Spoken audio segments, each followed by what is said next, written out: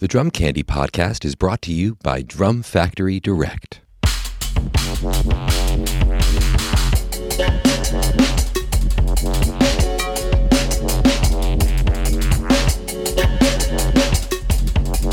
What's up, everyone? Welcome into episode 48 of the Drum Candy Podcast. This is your host, Mike Dawson, coming to you from Drum Factory Direct in Pittsburgh, Pennsylvania. This week's guest is legendary jazz fusion drummer, keyboardist, and composer and band leader, Gary Husband. If you're not familiar with Gary Husband, be ready for an onslaught of really incredible musicianship, drumming, keyboard and playing, concepts, philosophies. He's one of my favorite all-time favorites. To put him in a little bit of perspective historically, if you think of Tony Williams and Billy Cobham and Jack DeJohnette sort of creating the fusion style, establishing the genre, Gary sits right in that next group of people that came up after that. That would include, Vinnie Colaiuta and Chad Wackerman, and Gary sits right in that mix. So we dig deep into the creative process. Actually, we start out just going right into the gear talk. So if you're here for some gear talk, we're going to get started right away. But before we jump into the interview, make sure, do yourself a favor, go over to GaryHusband.com. He's got some incredible video lessons there available for streaming. He calls them videocasts. Some really, really nice stuff there. He also has a new record out with a band that's called Trackers, and the album is called Vaudeville 845. Definitely go give that a listen. It's available for purchase on his website. Again, that's GaryHusband.com, or you can stream it online. All right, let's get to it with the legendary Gary Husband. Well, hey, let's talk about gear right away then. What is your current setup? What is the current drum shells? The drum shells. Well, the drum shells, for anybody who's seen any of the video casts I've been doing, these are available via my website, and they're kind of a motivational course.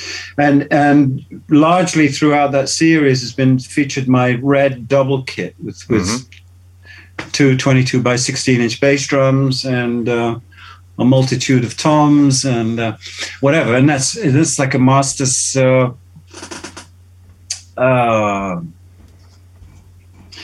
pretty much a sort of master sound, straight sort of 3 or 4 ply, but with die-cast hoops, and it's got a little modification on the way we cut the bearing edges on the floor toms, just to kind of focus them a little. But they're largely all sort of thin shells with no die-cast hoops and stuff, and it sort of works for me that way. They really, really speak, and I can really get into the nitty gritty of hitting the drum the way I want to, which is, most of all around the center. So I get the full range of the sound. It's very little in the way of damping that I use. I'm pretty much an old-fashioned guy in the sense that everything's open and tight, and I'm from that league, really. So is that big kit kind of what you start with, and then you pull pieces away, or how do you build a kit out for each project? Well, we just sort of have that kit to get people in, really. Okay. No, we don't. Actually, there is an interesting thing with the color. I got them to bring back a color from the 90s, the Sequoia Red, they called it. It was just a really, really neat red, and nothing else they had came up to what that red was, So I eventually sort of got them to do that. And in the first place, just to make those shells as thin as that, without reinforcement hoops, was something I had to really fight for a little bit, because they just said they won't tolerate what you're going to give them. Well, we know you're going to give them, right? Plenty. So. And actually, I had the red kit's predecessor, which was a white one, exactly the same shells, although slightly different depths. The red kit, we have an extra inch to everything, so it's kind of like midway going towards more of a power tom dimension. So there are various little sort of tweaks and things on their regular stuff on that kit for me, plus the gong drum. Which, thank you, Billy Cobham, 1974, came into prominence with me. I just loved that bottom end thing. Yeah. And there it all is, really. And it's there because the kit what I'm really trying to express through the videos as well is the fact that I'm using everything. So I mean, everything's there for a reason, and I like to play that many drums or that size of a kit because I feel that it's musically beneficial to have that kind of a range, a dimension to a kit, than it is for a small one where I can be equally happy. It's just you rein in something, you lose something, but you start exercising, engaging a completely different discipline with a 4-piece kit. And I'm totally into it. I feel totally at home and totally complete with that. So it's really, that's another message, to show the diversification between the small and the big, and how you can kind of open, what it gives you in terms of expression, what's there for you to use. What happens when you go on the road? Do you think of like, what's the least amount of gear I could use, or is it, let's go with the whole thing?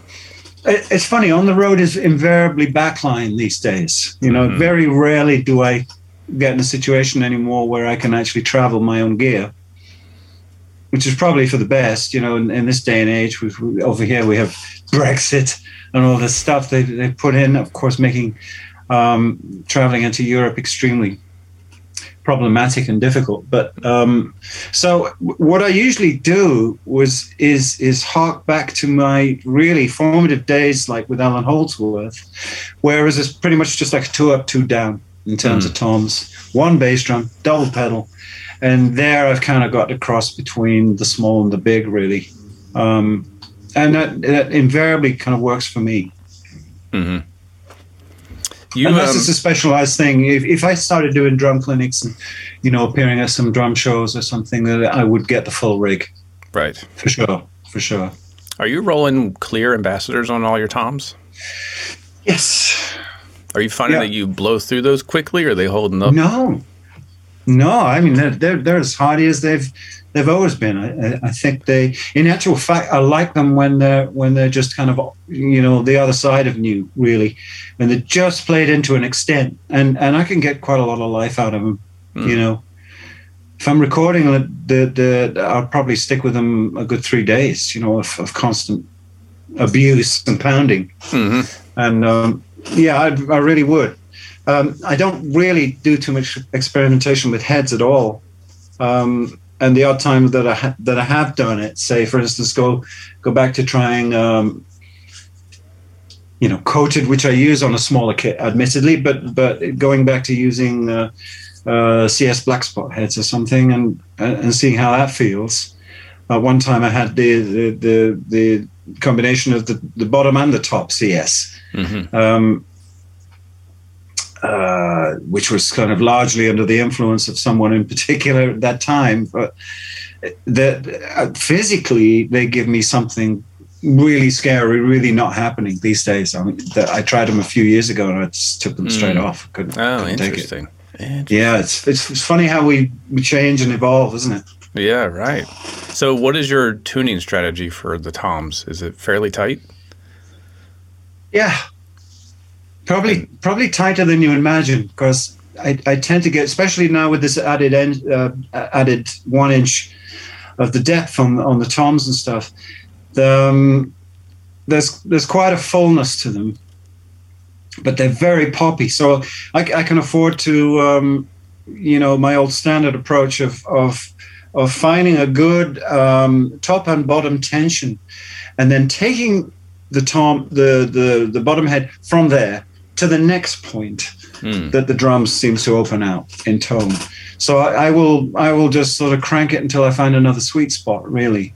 And I guess what we all mean by that is just a sound that we like, and in my case it's one that sort of pops and it's very full, and it's got like a full range kind of quality to it, and it's not kind of like fighting the other in any kind of audio way. It's coming out like a kind of tubular sound or something. You can come by those when you're up and down with the bottom head, but as soon as you reach another one, it's kind of very cool. So it gives the impression of fullness and depth, but they're actually pretty tight. Yeah.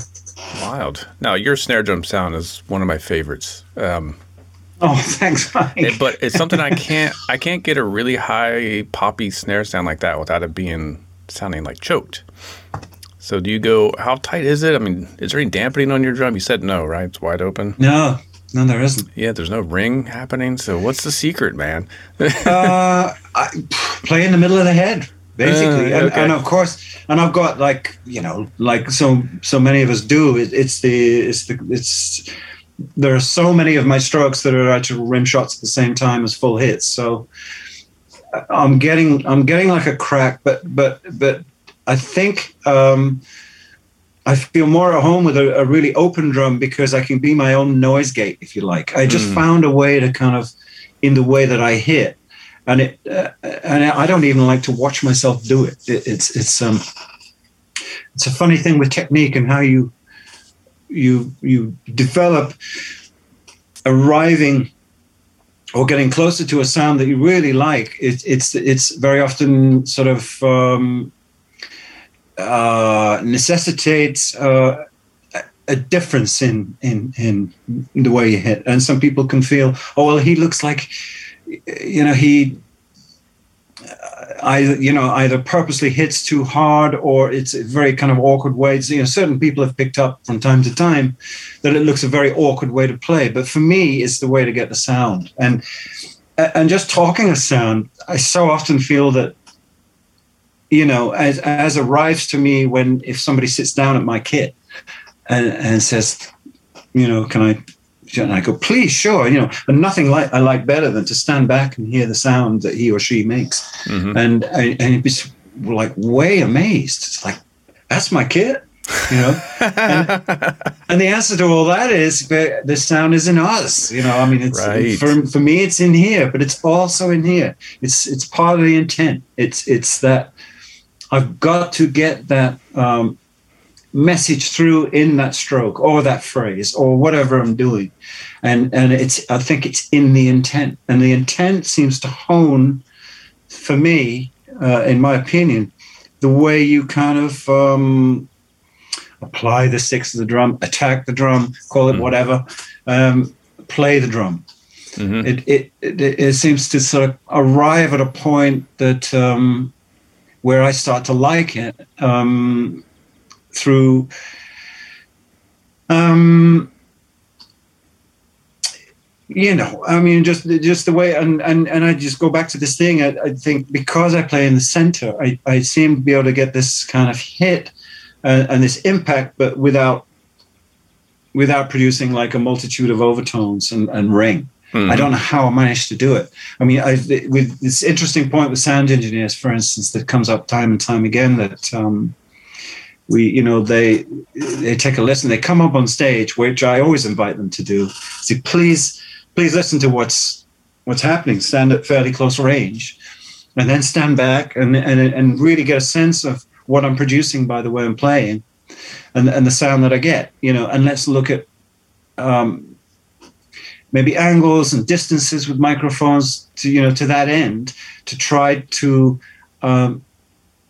I would say duplicate, but mic very sympathetically, accordingly with the sound I'm making, not for them to come, to really pursue their wish to have me with less ring. I say, let me just put them all up, keep them flat, and let's see what we've got. And very oftenly they can't believe it's the same kit. They said, have you done something? I said, no. They're all just singing like a baby up here, and it's because I think of this trial by fire, this endless experimentation with positioning, and to the point I've grown so much very, very fond of this ambient side, this whole kind of Glyn Johns kind of concept gone crazy. Mm-hmm. Plus, I'm using like 57s for most of the top kit, which is kind of really ridiculous. Okay. I'm actually taking, and it makes this positioning thing so much more critical. But anybody who sees those videos will see that there's one mic taking care of the top 3 racks, for instance.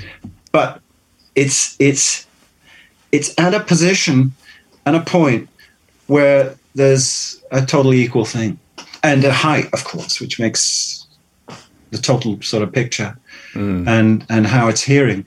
But yeah, 57, and the same with the 14 and 16 on the floor and one other 57. That's unbelievable. And so like across 6 toms, I've got 2 57s. 57s. Wow. So I mean, there we go, folks. All you need are a pair of 57s, and you're good. It's a trip. Yeah. I mean,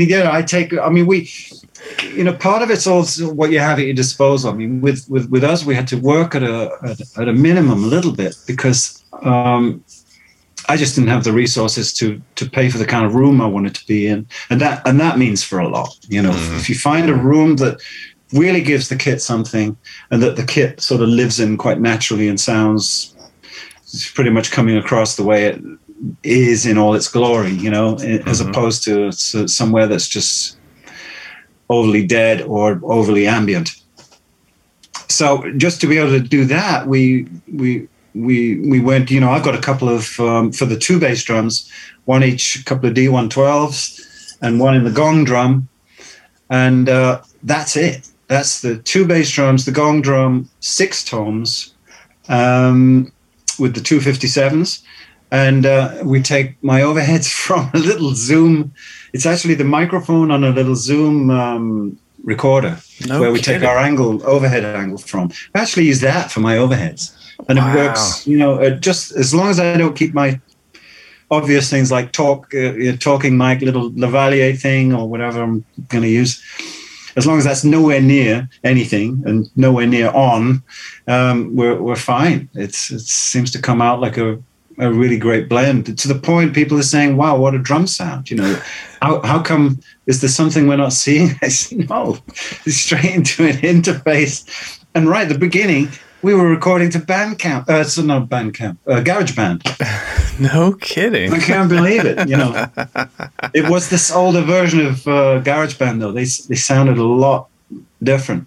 Anyway, but that's amazing. What it is. So that giant amazing kit, you've got 3 bass drum mics, 3 57s, one on the snare. Oh, I do have. Sorry, that's an extra 57. I have one pretty much just next to the snare, which is just positioned at a point where I get enough of the hi-hat that I want in there. I would love to mic the hi-hat too, but we just didn't have the resources or the stands or anything. So that's amazing. We just started with the very, very bare minimum. So it gives credence to this, whatever works. Yeah. And sometimes you can't really sort of reason it, like to the point, people just go, no. You go, yeah. Well, sorry. I mean, that's a testament to your touch. Now, do you find when you get on these backline kits that you don't have to spend a lot of time tweaking because your touch kind of knows what to do with what's presented? I mean, there's a certain amount of that, I feel, yeah, that just comes into play. There's an automatic adjustment that I'll get on a very unfamiliar kit. And as long as I don't feel like I'm fighting the instrument and it fighting me, there's usually a very, very quick kind of solidification of me and it, sort of. I seem to be able to adjust to whatever and deal with what's not there very quickly. Mm-hmm. What is your snare drum of choice? Actually, I've got an old 90s Pearl free floating, which I don't know what it is they do differently now, but they are different. And in some ways, they've got something else. But this, for some reason, this one from my old Maple one from the 90s, it's just incredible. It's just got everything. I could just get the snares exactly in a place where they're somewhat effortlessly. It just seems to balance out. It's a 6.5 or 6.5 inch, and it really, really just speaks so clearly. A lot to do with this stuff is what people have kind of missed in your playing. Like, for me, starting out in big bands, for instance, and playing in even in sort of mid 70s when there were no kind of PA. I mean, there was no PA. There are no monitors to speak of or anything at that point, except for the vocalist or a solo instrument out front. That was it. We had nothing back there. And what invariably would be happening, because we play quite cavernous halls and things, or, town halls, or, pretty ambient theaters or something, would be the clarity problem.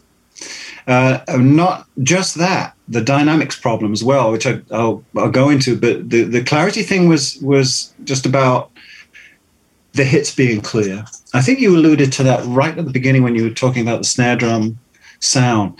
But and the complaint that came from me towards me from the band leader was, it's too indistinct. There was, when you play those kind of fills and you're setting up a big shout chorus, or you're getting ready to slam something home with, like Tootsie with the brass, it has to be clear. The band need it, I need it, the audience need it. And when he said that triggered something. So I started running like what was like a little standalone portable recorder. In my case, in the 70s, it was a cassette machine, Pro Walkman, whatever, with the microphone on board. And we'd just record the whole, right from where the PA guy would be sitting. But he'd just record the room. So what we'd get is something completely unflattering. You'd have, of course, the noise of the audience, but when the band was playing, I heard a very, very accurate monitor of exactly what was going out front and what wasn't. I know there's little condenser microphones choking everything. What were they? Automatic recording level in those days or something horrendous, where you get all this suck and then pull back. But even then, it gave me enough of an idea of what actually was getting through and what wasn't. And I realized that a lot of my weaker strokes, what people call more fashionably now as ghost notes and your little flams, your little sort of roughs and things that inherent to what you do. And those things that make often, they complete the picture in what you're doing.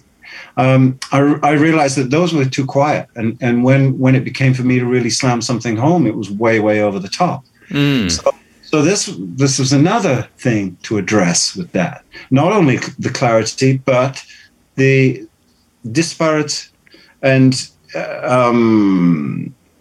various levels of my playing in terms of velocity and volume that were there, and there were certain things that I just couldn't hear. So I realized that I had to make a lot of modifications in playing in that big band to bring all my smaller stuff up to a level and to just cool it a little bit on when I really decided to go to it. I mean, which I'm prone to do, which anybody is when it gets exciting and you want to, like, something really wants to hit and you really go for it. And it doesn't always work.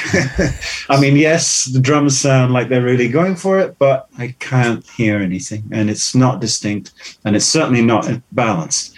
So internal balance, dynamic levels, and also how did you get the clarity corrected? I think I probably just started to employ more singles generally, which stayed with me, because so often with a gig like that, if you do it for a period of 18 months or something, and something you start putting a certain method into play with your techniques and the way that you do things, it just kind of stays with you, and a lot of it's there from, I can go back to recordings now with that band and think, wow, it's almost identical to how it sounds now, which isn't always a great thing you want to know, but it is fantastic to realize that there's a, you know, in another sense, there's a strong connection between your beginnings and the stuff that you were learning earlier on and that you took care of earlier on, and they stretch right through to today, which is a great feeling. And you think, well, that's a trajectory. Yeah, it should be like that. You know, were there those kind of shifts you had to make later in other projects, like with McLaughlin or Alan Holdsworth? Were there like major changes you had to make? No, surprisingly, no. So it's like self-compressing yourself was a big lesson, right? That's something that I need to take into effect. Sort of, yeah. It's like we were being our own, you know, with the ring situation, we were learning how to be our own noise gate, as it were, and of course the self-compression thing, yeah. So what about what sticks do you use? I mean, that's something we don't talk about enough, but I think that also has a big part of the touch and the clarity. Probably not as heavy as some might. I don't even know if I have any around at the moment, but yeah, I'm using these Rebound Longs from ProMark. They're at 16 inches. They've got a really nice length for me. That's absolutely about right for me. And these 5A Rebound Long, and these are the hickory version. They do a maple version with a different tip that's slightly lighter. Similar feeling, but not as hardy.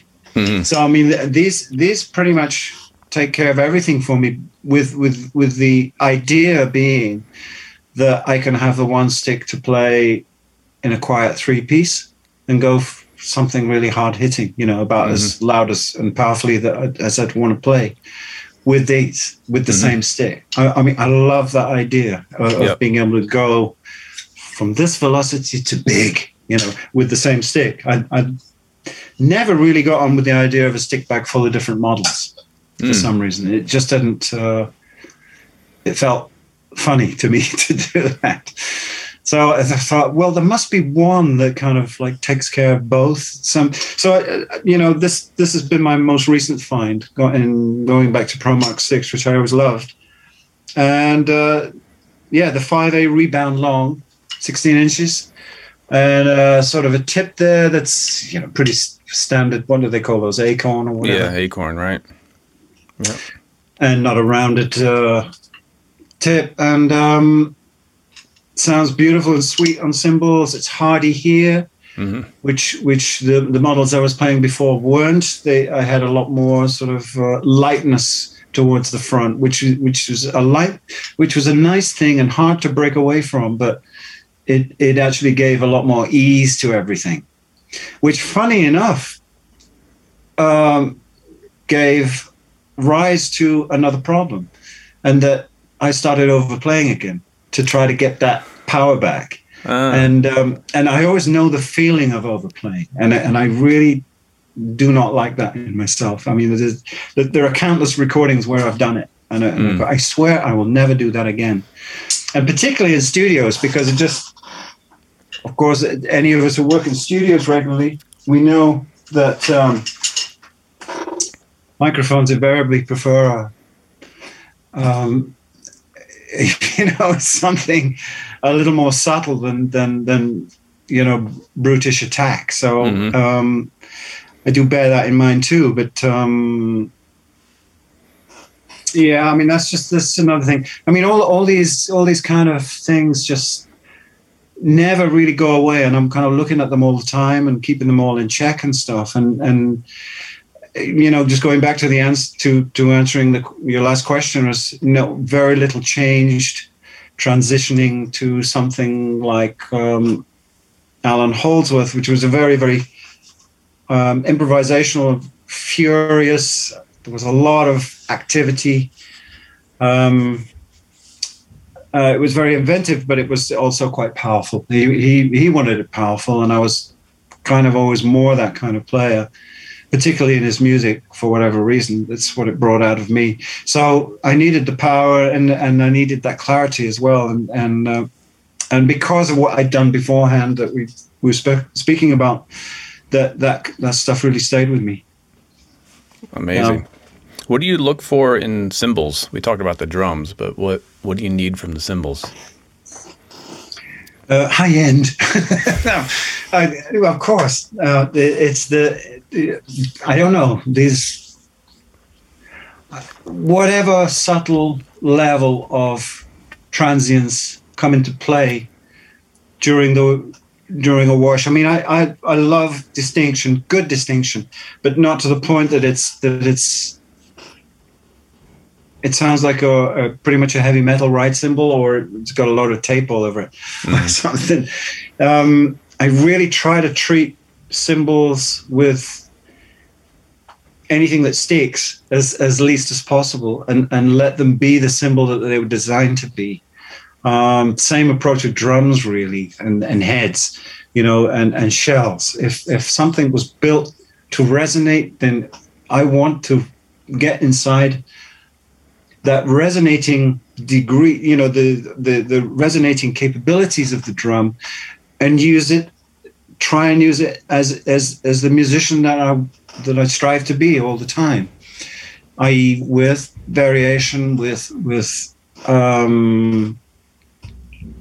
dynamics, trying, sometimes on different parts of the head, whatever, just to make something feel and come across a certain way musically. I mean, music really being the sole intent barometer all the time.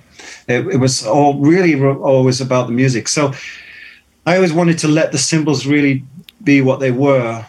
I never got into really kind of like grouping cymbals up on the same thing or anything, or getting into a kind of like trashy thing or the stack, or I just haven't done it. I like the cleaner functionality of a good kind of relationship between all the crash cymbals and ultimately the kind of relationship they all have with the ride. And if that's happening, I'm usually very happy. I guess taste and instinct tells you what works better than other things for you or for the music at hand or whatever. And with the new 602, because I'm actually sort of like a freshman in the ranks of Paiste at the moment. Still, I'm still trying things. There's a version of the 602 hi-hats, the modified ones that Vinnie Colaiuta had a lot to do with, having produced. And they do a version simply called Heavy, and they're wonderful for me. I can even play those in something pretty sensitive and quiet. So it goes, it's funny, this whole thing of, this label of this function that arrives on a cymbal. Crash. Right.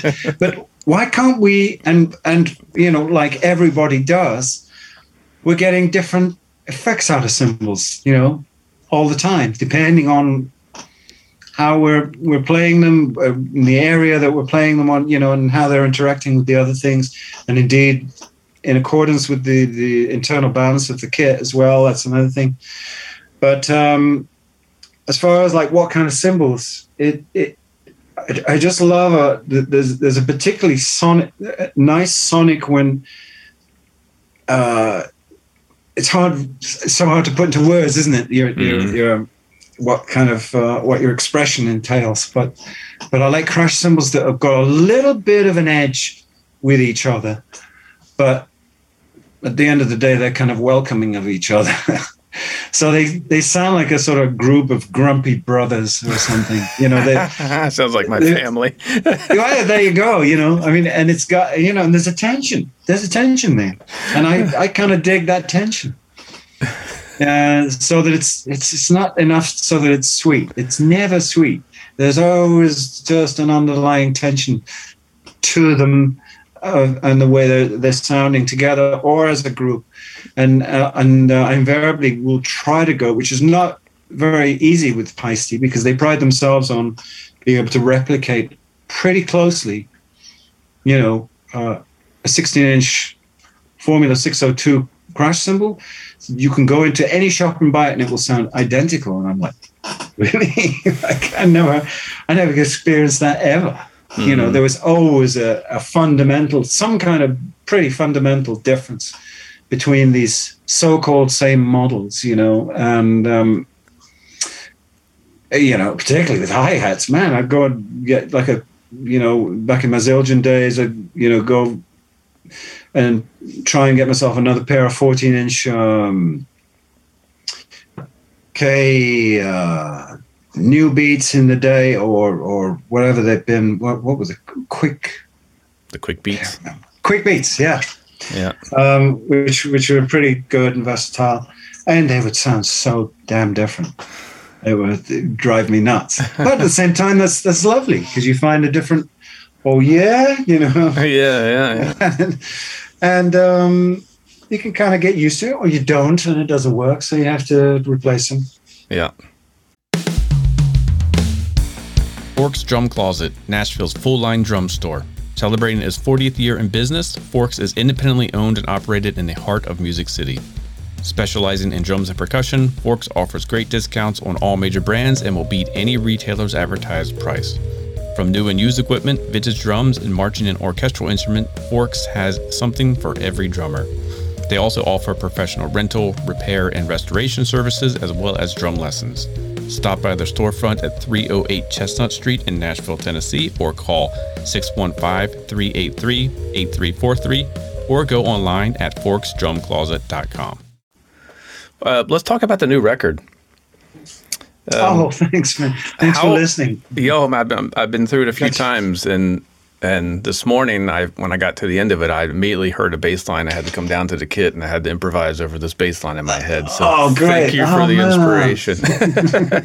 Yeah, well, thank you, Mike. But yeah, it really is Bass City, isn't it? Yes. So cool. So how was this recorded? Was it all done remotely, or were you in sessions with other musicians? Yeah. No, it's the COVID style, Mike. Yeah. So how was it presented? Would you get demo? I mean, this type of music, I have a hard time comprehending the conception of it. Like, what was the first idea? Rock. It is, seriously. It's actually the first of my own recordings. I've had a good few recordings now to my name, which has been great, but this is the first one actually that's come out as a rock record. So I'm actually really pleased about that. And it doesn't arrive on everybody's jazz desk. This was another one. Why? Why am I always bracketed there? And that's a whole other thing. But it's like when it comes out on Spotify and the streaming things a little later this month, it will be under rock. Nice. So what was the first written piece of music for it? What was it? What were you presented with, or did you write it? What was it? No, actually, it was the first piece that, make a long story short, it was a dream of mine to try to fill the void of coping with the loss of Alan Holdsworth, and even more fundamentally, the kind of rapport that we had over those decades, just 37 years playing with somebody, you find, and it be continually like we'd still be evolving and changing and whatever else, but we'd get together and it would still work. It was uncanny, and uncannily effortless in a way. So, that's not an easy relationship to lose. So I had to find something, and I wanted to really look for a musician who was, I know there's a big accent on chops and the way people play, tone, chops, hands. I'm really interested in music for the musicians, for the dimension, and what is going on inside of the imagination of that guy, and can that possibly work? And with Alf Terry Hane, who co-leads this thing with me, I found such a difference in a guitar voice, I think, that I've ever experienced in a guitarist. So I've never heard anybody like him, really. So I sort of made up my mind. I'm the sort of guy that likes to make things difficult for myself, and unlike Alan or John, McLaughlin, there's not a great deal of, apart from some, in more obvious and apparent rock ways, there's not a lot of kind of like rhythmic stuff going on between the drums and the guitar. Mm-hmm. So I made my mind up. I need some serious heavyweight sort of bass end people to be involved that I can really bounce off rhythmically. But even when that isn't there, it demanded something of me that I don't know. It demanded something that as a player I don't know how to interact with, something that isn't falling on sort of a rhythmic grid, so to speak. Mm-hmm.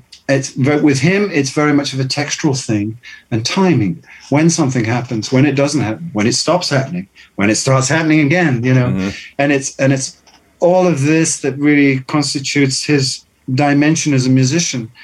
But it isn't really in that way interactive with drums. So the challenge was to find a way to play, obviously, drums and be a rhythm agent as a drummer, but to be a rhythm musician in the way that I was forced to engage my imagination into ways of playing that didn't demand that of him or was reliant on him to be functional in ways that he just isn't. He's mm-hmm. different. This guy's different. He's really, really different, as you hear from the album. So first of all, it demanded a lot. So I thought, I've got to get a band with this guy. I need this hardship every day of my life. It's like a hole in the head. Yeah, I know. But there's some of us are crazy like that. But so the plan was, and because we never really got into finding a bass player, I had my ideas and definite choices about some guys, but they were either not available or in some ways not obviously for a lot of the range of the album. As you've played the album, you kind of get a sense of how it crosses a lot of areas, really. It covers a lot of ground, and it's not without its humor. It's dramatic, it's funny, it's kooky, it's like sort of vaudeville, or it's it's weird. But I love that and welcome it, because it's a new phase in my musical life and his too. So we're both finding a way in ways that are very much untypical of us previously. So that being said, what was the question again? I just want to know, what was the first piece of written music? How did it get going? It got going because I, as usual, put all this into play. I said, yeah, we're definitely going to do it, and then didn't do anything. It's like, but that's not always, it just, I tend to think that everything shows us something. So why didn't I get onto that immediately? Why did I procrastinate? Mm-hmm. And I'm like, well, now I see it. There were things on my mind about it. I still had some work to do processing it. Anyway, Alf, on the other hand, got into writing a serious wealth of material with us in mind. And one of the first things he sent me was in what has turned out to be the first track on the album, Two Foxes, mm-hmm. Which at that time was called Tracker 10. They were all kind of like tracker, everything up to 70 ideas that he wrote. Oh, wow. Okay. And I thought, man, he's serious. So I better get myself in gear here, and I went back to analyze them. And the plan was that I would just choose a good spread section of the things that I thought would really work as a sort of playlist, if you like, of material, but with enough stylistic diversity and maintenance of interest for people, hopefully, that would make it a nice listen from beginning to end, mm-hmm. being the old-fashioned album type, mm-hmm. I love the journey thing, and I think we kind of really reached it. But yeah, the first track came across with this slushy hi-hat beat you hear, and there's pretty much down the middle backbeat, pretty much all through, was actually a copy of me. It was me copying a sample he took from a record that I made in the 90s with somebody. Oh, wow. And he grabbed the drums off it somehow, and just took the drum and used that as his demo.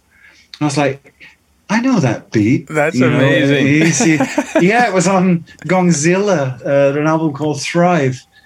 And I took it off there, and I thought, no kidding. So how bizarre was it that I'm impersonating myself like 30 years ago or something? Out there. That's amazing. So then... it works, yeah. How does the composition progress from there, since you're having to do this remotely back and forth? Would you layer some stuff and then he would add part? I mean, how did it end up finished? I pretty much let him... because of course we've all had this COVID experience now for a few years, and I think quite a lot of people. It's definitely not unique to a certain few. We've all become, out of necessity, being the mother of invention. Thank you, Frank Zappa, whoever said that. We have to find a way to start making music together. Mm-hmm. And one of the first ways of successfully doing that, I think, was this John McLaughlin record, Liberation Time, which also was done completely independently. Mm-hmm. So everybody recording from home or from a studio to a finished demo. At that point, it would have to be called a demo, because usually when the drummer had recorded everything, everybody wanted to do their part again. Right. Which, if you think, actually kind of makes sense, Yeah. And you think, oh God, okay, and especially, of course, if you play a melody instrument, like I'm playing keyboards with John primarily. If I get to know what the guitar solo is about, and then I hear that he's changed it. Because of the new arrival of a drum pass by Ranjit, who's in Bombay, right? Or Mumbai rather, and I got to play another solo as well. Yeah, so then you just keep going in circles, though. Well, we do, but somebody has to be. It's like, enough. That's it. It's actually a very good solo now, so leave it. And learn. Cultivate this thing enough now. It is actually done. It's pretty good that way, and there's nothing wrong with it. Mm-hmm. So as long as we can get over that and become happy with it, which surprisingly, the much surprise to me, I never thought we could really ever cope with that kind of situation. But experience has got a lot to do with it, and I think this experience that if we really set out to be as players. Play with anybody you can all the time, just to have the experience of having done so and continually doing so, just gives you so much as a player.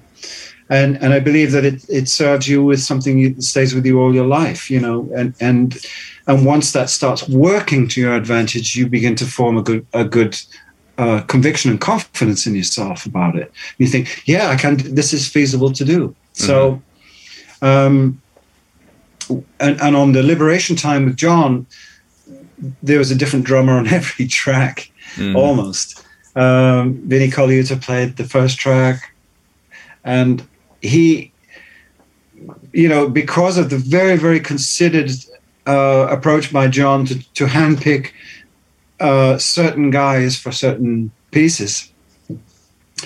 Of course, with Vinnie, it was super interesting all the time, and really great dynamic and sort of flamboyant ideas inside of the music and stuff that were really working. But you can tell all the time the musician he is making those decisions for him. They're the ultimate arbiter, really. It's him as a musician speaking at all times. It doesn't matter how flamboyant or impressive he's being. It's him as a musician, and that's what shines through. And I think that's really what saves us all. The capacity and the need to make music, to be your commitment to music, but also your experience, and all those years of playing together. Say for the Fourth Dimension, which is the band there you see on the wall. Ranjit, who plays drums, I know what sets him off. Mm-hmm. And I know about what point invariably he'll start to sort of like heat things up, Oh, okay. So some guys I would expect to probably have that going on a lot sooner. maybe some not at all, or at least much later. So, I mean, this gives you a first idea of how somebody plays and what kind of a choice to make, and to anticipate, Vinny's going to play on this track. Right, well, I'm just going to have to sort of play all out. And I know that if it's going to be enticing to him, if it's going to be interesting to him, and in such, it will engage his musicality to start interacting with me, as he absolutely will. That's the kind of player he is, given the freedom and the right area of music. He's just going to go, he's going to be phenomenal on it. And he was, and he is every time. So it's, that was a real confidence booster to have made that album. So by the time we got to making this one, it was sort of, yeah, it's going to be okay. You know, it's really going to be okay. And once I'd done the drums, and there was no big affair with that either. It was like 2 days for the whole of the record. I managed to get about 6 tracks done in 2 days, and these 2 days were a month apart, with slight differences of gear, and it really, yes, I would say that once I'd done the drum things, we did record bass after that, which gives the bass player a good foundation to work on. Knowing that there's a finished drum pass there. So that's his kind of confidence booster. But Alf certainly replaced, not a great deal of things, I would say. It's just that we deleted bits of programming here and there. Some of it's like rhythmic programming, just so that it didn't... I mean, I'd recorded all my tracks to the tracks when they had programming in them. So I knew that there was a line of concentration all the time with keeping super in with those as much as I could. And there were very little differences done, I must say. And all the bass players, they played as exactly as you hear them. It's amazing. I mean, it sounds like spontaneous creation, even though it's obviously impossible to do that. It's great. Of course, we can't get with that, having made it. But it's just been the most unbelievable pleasure to hear comments about it now. That where people really think, "Oh, where did you guys record that?" Yeah. Well, home. in a lot of cases, home. Yeah, I mean, most of the bassists were at home. The drums, I have to go to a studio. We're in between houses right now, and I have no studio here. Yeah. So I gotta. That's a given. But Alf, of course, did all his guitars at home. So do you have any thoughts or concepts for? Because when I think of your playing, it's powerful, it's distinct, but there's always a sense of like surprise to where I think maybe you even surprise yourself sometimes with what comes out. Like, how do you cultivate that to have that sort of openness and freedom to like, that I'm going to go that way. I don't know what's going to happen when I go that way, but that's where I'm going to go. You practice it? Is it what's the mindset? No, the mindset is first of all really to look at what I want to achieve out of a drum pass. If it's a drum pass for somebody else, I want to look closely at what's being asked of me, and I'd like to have always a very good idea about those people that I work for, what their tastes are, the guys they've worked with before, what they invariably gravitate towards, when they're trying to get something from a drummer, and just sort of do my homework in that respect so that I'll have a pretty good idea of what they might like for something. You find very often when people give you a demo of something they've programmed up or had somebody program up, it's like they will say, please don't listen to the drums or let that influence you. You think, well, yeah, but you must have done that for a reason, or somebody must have done that for a reason and kept it as it is for a reason. Is there something you like about it? Which invariably the answer would be coming back, no. I want to hear what you do, which is the great answer. If you're given that freedom and liberty, so much the better, and you can really, strike up a nice rapport, and for them to know that you're committed to getting the track right. But in terms of working on our own and finding this was very much a chance thing. We were discovering it as we went along, really. And Alf and I have never played, well, we did once, but we really haven't properly played live together ever. So I don't know what it actually feels like to be sort of interactive with him on stage. All I have is a pair of headphones, and the information I'm given, what I choose to delete, what I choose to. Well, that's another thing. I will probably take quite a lot of, I won't say superfluous things, but things that I don't consider necessary for me doing a drum take out of my mix. I'd rather get the central nitty gritty of what really is crucial about the track and the form of it, and of course keep all the stuff in that's representing the mood or the intensity of it, or the flow of it. But other than that, I'll probably kind of simplify my mix just to try to get the drums feeling good and constant and correct, really, for more traditional song forms: verse, bridge, chorus, things, whatever, middle eight, intros, outros, re-intros, all of that kind of stuff, and just try and get all that together. I don't know if that answers the question. Well, do you start, like, your first time through, is it just throw everything at it and see what sticks, or do you come from the very get-go with some ideas that you want to explore? Well, I have to say, I can never really say enough that there's so much sort of internalizing going on between me and that track first. You know, in an ideal world, I will know that track from having had some days at least experience of it, and I'll be really into that track. You know, I'll go out with a pair of headphones and just walk and just feel, you know, have this track become a part of me, whereas I just know it's routine, so that obviously I'm learning the track as well, but I'm getting a sense of, I'm trying to engage my imagination into what might possibly work, and I'll probably come up with a kind of short list of little audio things that I can play in my head, or that I've sung into a phone or something, that might kind of like do this track some favors. You know, it might be an interesting thing to try, and I'll just make a good list of those and take them into the studio with me. Sometimes ignore all of them and just go for something completely fresh, and that can work too. So I mean, I don't think there's any sort of actual sort of stipulated winning formula with that. I think you can chance upon it and get something, man, you know, this actually works out really good. You know, or actually put something down and send a little sample of it to the artist or your partner or your colleagues and say, is this working for you? And say, God, yeah, you know, and or you know, the moment hmms come in, it's a little, might be time to worry a little bit, but you know, yes.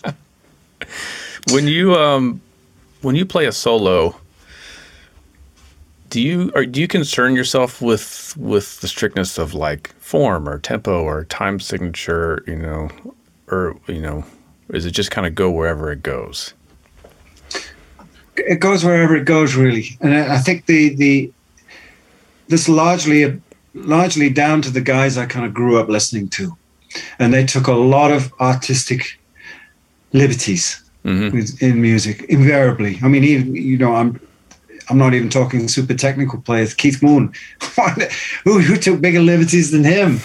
I mean, he's flying by the seat of his pants, and it's just wonderful, and the sense of joy and exhilaration that he had in doing that was just something that stayed with me as an example, you know. And there are, you know, a lot of more jazzier players, very much more inventive players, whose spirit, I would compare versions they do of one tune and another version they do of exactly the same tune, exactly the same arrangement, completely different approach. And you think, wow, you know, this is like a free spirit there, you know, and all of it works. So if I was just inspired by those people to to be inventive, to engage imagination, to engage some kind of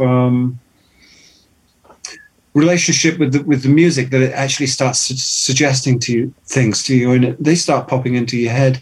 And as I say, if you do things like take a walk, produces a kind of little bit of the endorphins start working. You start getting ideas. Mm-hmm. There's something in the momentum of actually physically moving repeatedly on an ongoing thing that, for me, actually does me a lot of favors, and I can start to hear things. Mm-hmm. Just going invariably, I'll just sort of take a short list of those in and try them, or just go for something way off. I must say that I'll probably go in first and try something that I had not, or fall upon something at the drums, because you're now at the drums probably for the first time with the track, At least I usually am, and I'll go with something that I think is working. If I do something, go and take a listen to it, make a couple of modifications and stuff, but this can work as a basis for an idea and an approach. So I'm pretty much like that, really. Mm-hmm. Being multi-instrumentalist, I think is it like being multilingual? Do you sometimes hear music in a keyboard perspective and sometimes hear music from a drummer's perspective, or is it all one thing? It's all one. Really? It's all one, yeah. I mean, I don't know the difference. I think there were various other sort of multi-instrumentalists. In actual fact, I just play two instruments. And the way I look at them is, if there's a hole and a line down the middle, this is the drums, that's the harmony and the melody, the melodic stuff right here. And they are a whole. Mm-hmm. Because of each other, really. They because of how young I was playing classical piano, for instance. I was also young, starting out as a drummer shortly after piano, but the classical thing influenced me no end. When I started learning about classical phrasing and rubato and pushes in time for a musical effect, and all these kind of methods to employ in correctly and authentically interpreting Western classical music, were really coming into play and affecting the drum side, which is, you think, well, how does that work? But it does. And it would really, and I'd see correlations, down the line.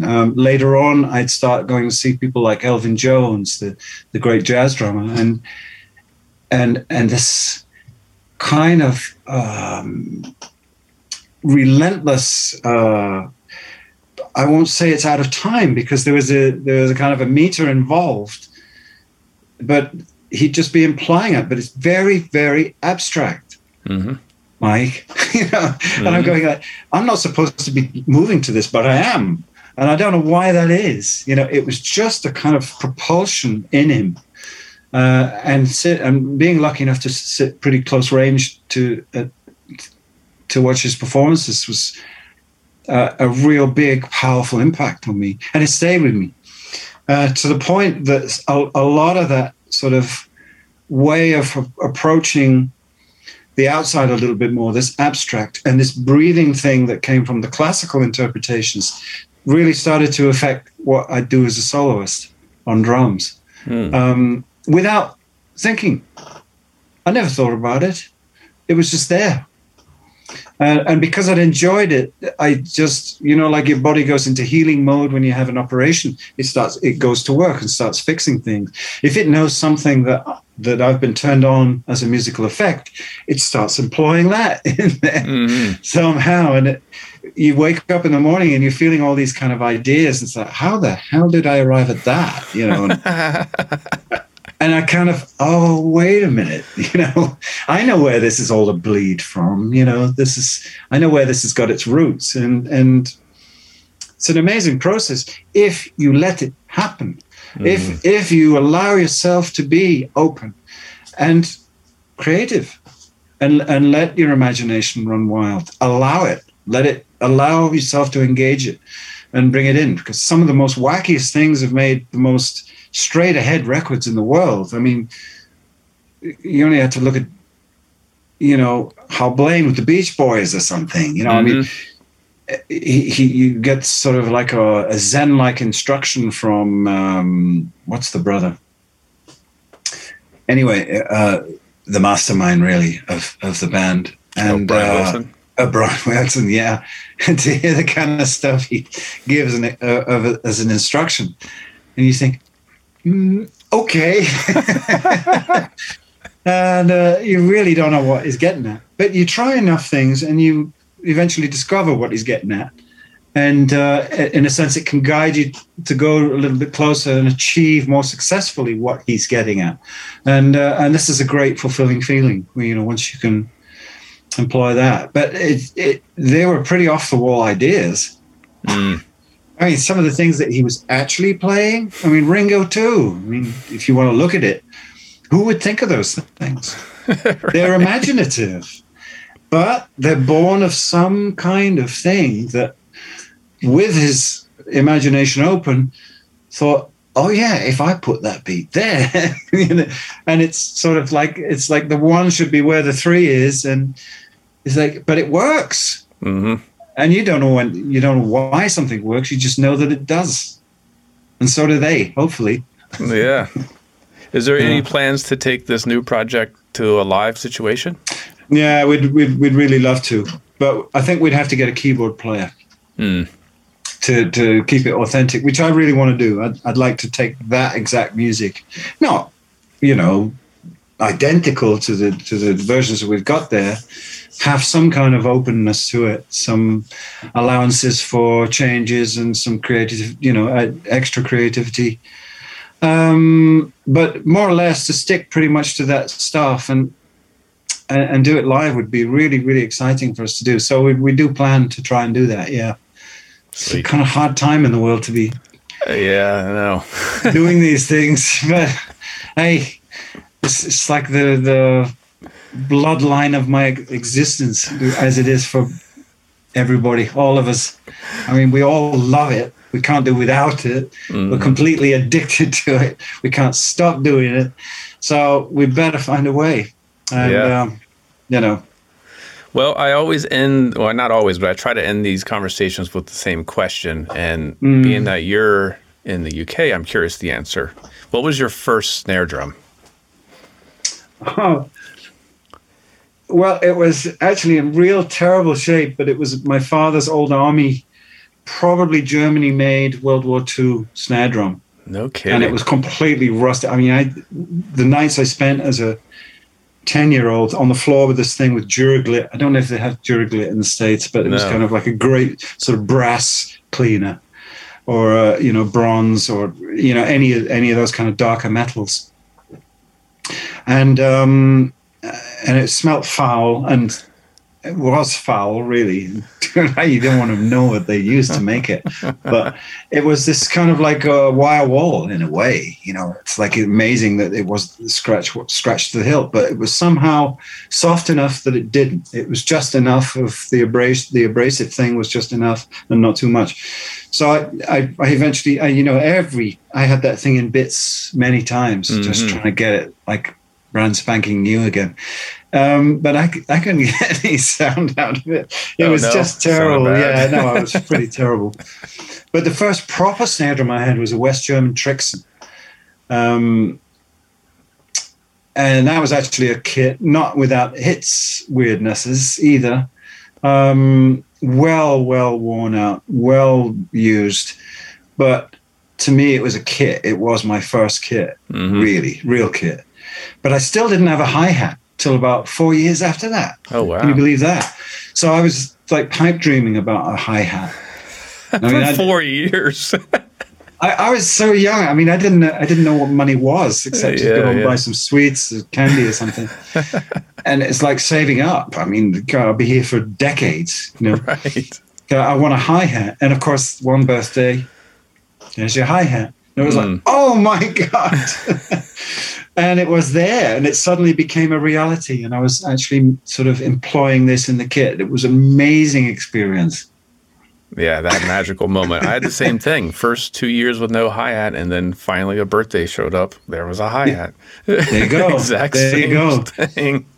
And it's really special like that. I remember the year, everything. I remember the day. Do you remember the first song you played on it? I remember the first song I played on it. It was Sunday Bloody Sunday by U2. Oh, was it? Oh, man. Fantastic, man. That's great. I don't remember the first song, no. So how long did you have that kit before you got your next kit? Yeah, there were a couple of different levels there. I went up in quality again. My dad got me because I started doing session work pretty young. He said, you need a good kit. I said, okay. Thinking, yeah. But yes, okay, if you must buy me one.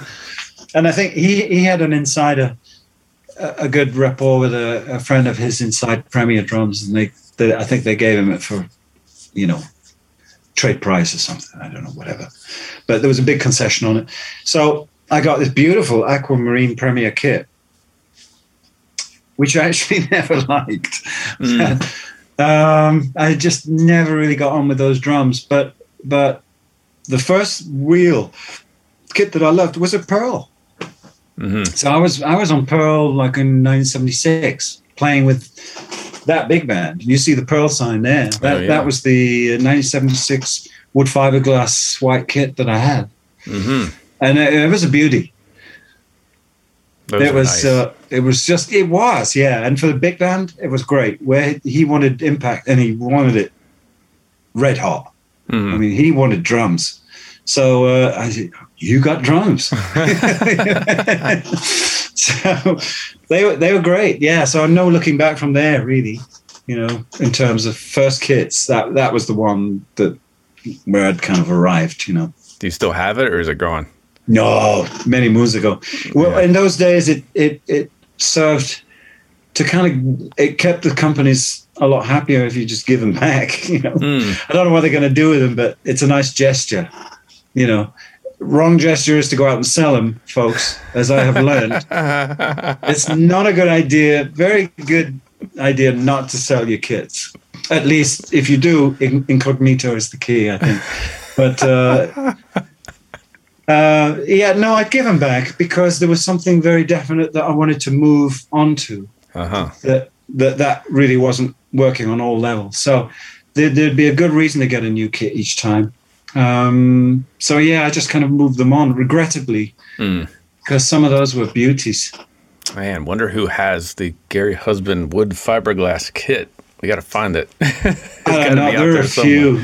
I mean, there was a Gretsch with the first album I did with Alan Holdsworth. When that was what finish was that? I don't know. Kind of a reddy brown. Can't think of what it was, and it was absolutely beautiful, that kit, and had such a character. Somebody's got him. and that I had to get to a shop, of course. And I had a relationship, and I just wasn't working, and I had to sell it. Eesh. And I was that was not a nice thing to see that kit in the window. And can you believe it? It went in like almost 24 hours. I bet. If I would have seen that walking by, I would pop the credit card out right away. Yeah. Hey, it's somewhere. Chances are it is somewhere and still sounding great for somebody. I hope they're enjoying it. Well, thank you so much for the chat. This was great. Again, I enjoyed it very much. Thank you, Mike. Is there a website where we should recommend the record, or it's on all streaming services, right? Well, it will be on all streaming. So for those who do it, those who prefer this, a real thing to put on, because I'm just traveling all the time. I'm so MP3'd out that I just want to hear a real experience again. So sadly, we don't have a vinyl version of Vaudeville 845, this record. But at least there's a CD, and it sounds pretty good. Yeah, we did spend some good money on that. the recording and the mixing and the mastering, for sure. So it's good stuff.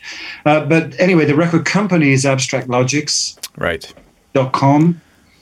And the place to buy it right now or obtain it is Abstract Logic's website. There we go. Go pick it up. And there's a link to it from my website, which is extremely simple. If you can't spell Abstract Logics, it's GaryHusband.com. I'm sure you'll manage. No problem. Hope you enjoyed that chat with Gary Husband. Make sure you go over to GaryHusband.com and check out his video casts. Again, that's some really incredible educational content there. Check out his new record by his band Trackers, Vaudeville 845, and definitely dig through his vast discography and especially the work he did with Alan Holdsworth. But there's a lot to check out there. So GaryHusband.com. Now it is time for our Shop Talk segment. This week we are over at Hawthorne Drum Shop checking out a really often overlooked vintage kit. This is a 1970s Premier kit. This is called the Powerhouse outfit. I had a lot of fun demoing this kit, and so let's check it out. Premier Drums with Chris Hawthorne. Premier Drums. I have a sweet spot for Premier Drums. My first professional kit was a set of Signias I got in 1997. I still have them. I keep thinking about selling them, and I won't. But this is not a Signia kit, and this is not from 1997. What are we looking at here today? Well, first, Mike, how you doing today? Got it? That's your mic. Yeah, I'd like to start off, apologize for my bad mic technique, apparently. So this is a Premier kit. It's from the 70s. I haven't looked up the model name, so I don't know the model name. Frankly, I don't even know what they called their black wrap. I should, but I don't. It's black. Black, yeah, we call it a black drum kit. Yeah, and I thought it would be good to kind of talk about this as we're kind of going through some of the history of drums. Like, this isn't anything crazy or, unique. They're just good drums. Mm-hmm. As you said, they're made overseas in England. And these 4 drums here, the rack tom, the 2 rack toms, floor tom, and the bass drum are all African mahogany. So, sound unbelievable. I did a demo before here that you can check out. It's unbelievable. Fat. Didn't have to touch a tuning rod on a 40-year-old drum kit. Well, that's one of the things that I think is really good about Premier is I think a lot of people who come are like new to vintage drums. Their biggest concern is like the hardware. It's so old, but Premier is really known for good chrome. Mm-hmm. All their hardware is super solid. They probably have the best telescoping spurs. You probably can't see them if there's a button there. I love that. I had no idea that was a feature. So you just push it. It has a spring in it, I assume, and it just releases it. Easiest old spur I've ever messed with. Yeah, everything. It's all super solid. It works really well. It cleans up really easily, and they're really really well made. Probably, I'd say overall, if you're talking like general for a company, just better than I think most American companies, if I'm being honest. But they're not as desirable because they're not American, which is kind of the catch-22. Which is weird. Yeah, it is super weird. I don't understand why. I mean, we were talking before that Ringo Starr, who essentially created the American drum market after Gene Krupa, he started out on Premier drums. And it's funny that it didn't carry the same cachet. What makes you wonder, like, he played it was mahogany duroplastic. And it kind of is like a root beer strata, really cool looking kit. That was his color. And then he came to America and he played the Ed Sullivan Show and he played the Oyster Black Pearl. But it makes you wonder, like, if he didn't do that, what it would have done. Not to go down a little bit rabbit hole, but up before, I think it was 1963 or 64, where he played Ed Sullivan. It was like Slingerland was like the company. So many Slingerland kits will come through before then, but anything that's like a pre-serial Ludwig kit is a little less common. Mm-hmm. But yeah, really, I mean, I see that every podcast. I love these drums. And you can buy them today. No. Well, let's talk about some things that kind of surprised me. These are massive wing nuts that I didn't expect, but they still work great. A double wing nut on the tom mount. I've never seen that. It's like grabbing it from both sides. Well, two's better than one, Mike. And it's got an elliptical, is that the right word? Elliptical shaped, an oval mount instead of a round mount. My geometry teacher is very mad because I don't know what shape that is. Is it a rhombus? It's not an oval. I don't know what it is. It's not round. it's a flattened circle, whatever that equals. But it's kind of nice because like all the Ludwig ones were circle. Yeah, and they just constantly spin. This isn't going anywhere at all. Serial numbers, were they good about maintaining that? I don't think so. Maybe. I mean, like I said, I don't pay a lot of attention to serial numbers. Maybe I should. It says 7478. Would that be 74 is the year, possibly? Who knows? Well, this one says 4292. Okay, so it's not from 42. 4991. And I got all these drums together. So there is a chance that maybe they repeat, but I don't think that they don't look like they were. And I'm pretty sure the 13, 14, 16 configuration was... I actually had a gold silk. I can't remember what it was called. Polychromatic gold. That's what it was. Same configuration a couple months ago, but it was beat to heck. But it still sounded great. Yeah, mahogany shells. Didn't expect that. Was anyone else at the time doing all mahogany? I mean, Ludwig did mahogany, not as much in the 70s. That's a good question. I don't know if there was. I think of it being like a 1950s makeup with WFL and through the 60s. But it's African mahogany. Yeah, it's the good stuff. This is Apparently the good African stuff. mahogany is better than non-African. I mean, it's unbelievable how affordable these are. Considering if you got a new kit made with African mahogany in this setup, several $1,000s easily. 3-ply. I mean, they're 3-ply drums, so they're thin. They have reinforcement rings, which is, if you're not familiar with those are, help drums to resonate, and they keep them warmer, I guess, keep the shells in round. So we talk, me and you sometimes about like modern drums.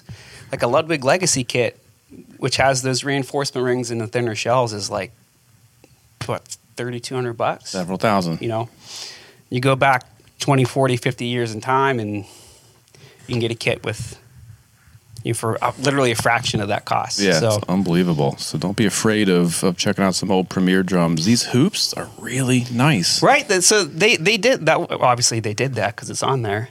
But that was an option. They did that.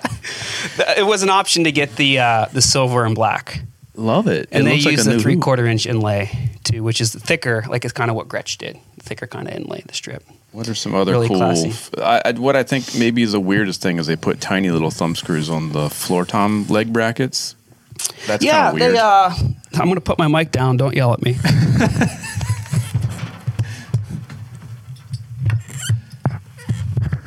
So I just noticed this. This came off another kit. This is what the inside looks like. So it's got this one long kind of wing screw. Oh, that's one of these jobbies? Yeah. Well, this for that, and this goes in the inside. But for some reason it was missing. So I just never cleaned this up. But it's kind of the same kind of mechanism on the inside of these, I think. Smaller thumb. Wonder why they use the smaller thumb screws. I think they have to, because if you used a bigger thumb screw, it would hit the drum there. They could have found a happy medium. You could use one of these. They did make some improvements on these from like the 60s. So in the early, and again, I'm not like a Premier expert in any shape or form, but at some point they were doing what are called pre-international sizes. And those are just metric sizes. Oh, weird. But it wasn't all the drums. So like, I think that the 20-inch bass drums were never pre-international. Tell me if I'm wrong, but I think I read that or learned that somewhere. But then like, if you had a 14 floor tom, it wasn't pre-international. Wasn't an option, but like a 12-inch tom was, a 16-inch was. So sometimes you'd get a kit and you'd have like, two of the drums could take classic regular heads, and then the other ones you'd have to get custom metric heads. And Remo makes them. Right. But it's just a pain. You get a kit and you're like heading it up and like, oh. Yeah, we sell those at DFD. Yeah. These are all stamped international sizes. So I think that they pretty much stopped doing that when they got into the 70s. The heck does that mean? They were just doing a metric equivalent? What the heck does that mean? Pre-international means it was like I don't know why they called it international. Say metric. What does it mean? I don't know.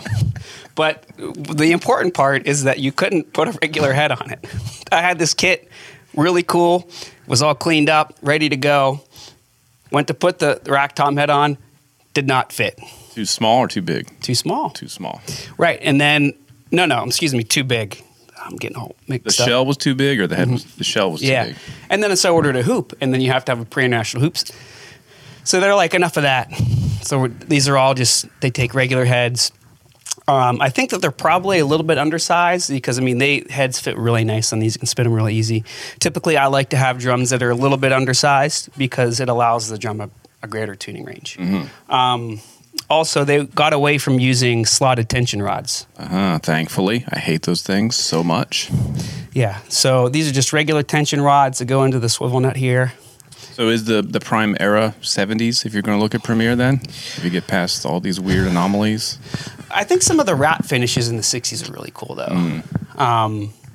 But I think for me, I mean, I like the 70s. I think that for whatever reason in that area, that kind of era in general for drums, companies just kind of got better. Like the mid to late 70s Slingerland, they're like, all right, sharper edges, we're going to seal the insides. A lot of it got better with their QC in the 70s. So that's kind of like where I lean, because stuff is better, you know, it sounds better too, I think. This snare, I don't even talk about the snare yet. This might be one of the best sounding snares I've played. This is I'm going to get this wrong. PD6021, I think is the model name.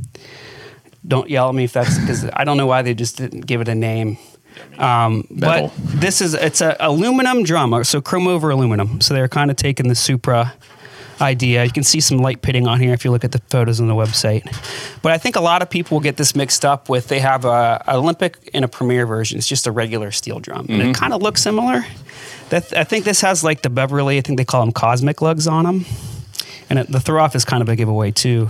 So that's the biggest difference, is the lugs are different and the throw-off is different. Well, but it's an aluminum shell. But otherwise you wouldn't know it's an aluminum It's drum. kind of hard to tell because the bead looks similar, and I don't know, just like there's not like distinctive features with this drum, but it's really light. That's kind of like the first thing I noticed. And it sounds awesome. Unbelievably good. There's like a couple drums that people call the Supra Killer, and I kind of would put that in the same category. And again, that era Supra, it's going to be at least a third more expensive than what you got. Probably like $350, something like that. It's $200 for this. So there you go. Don't sleep on Premier drums, especially from the 70s. They're pretty special.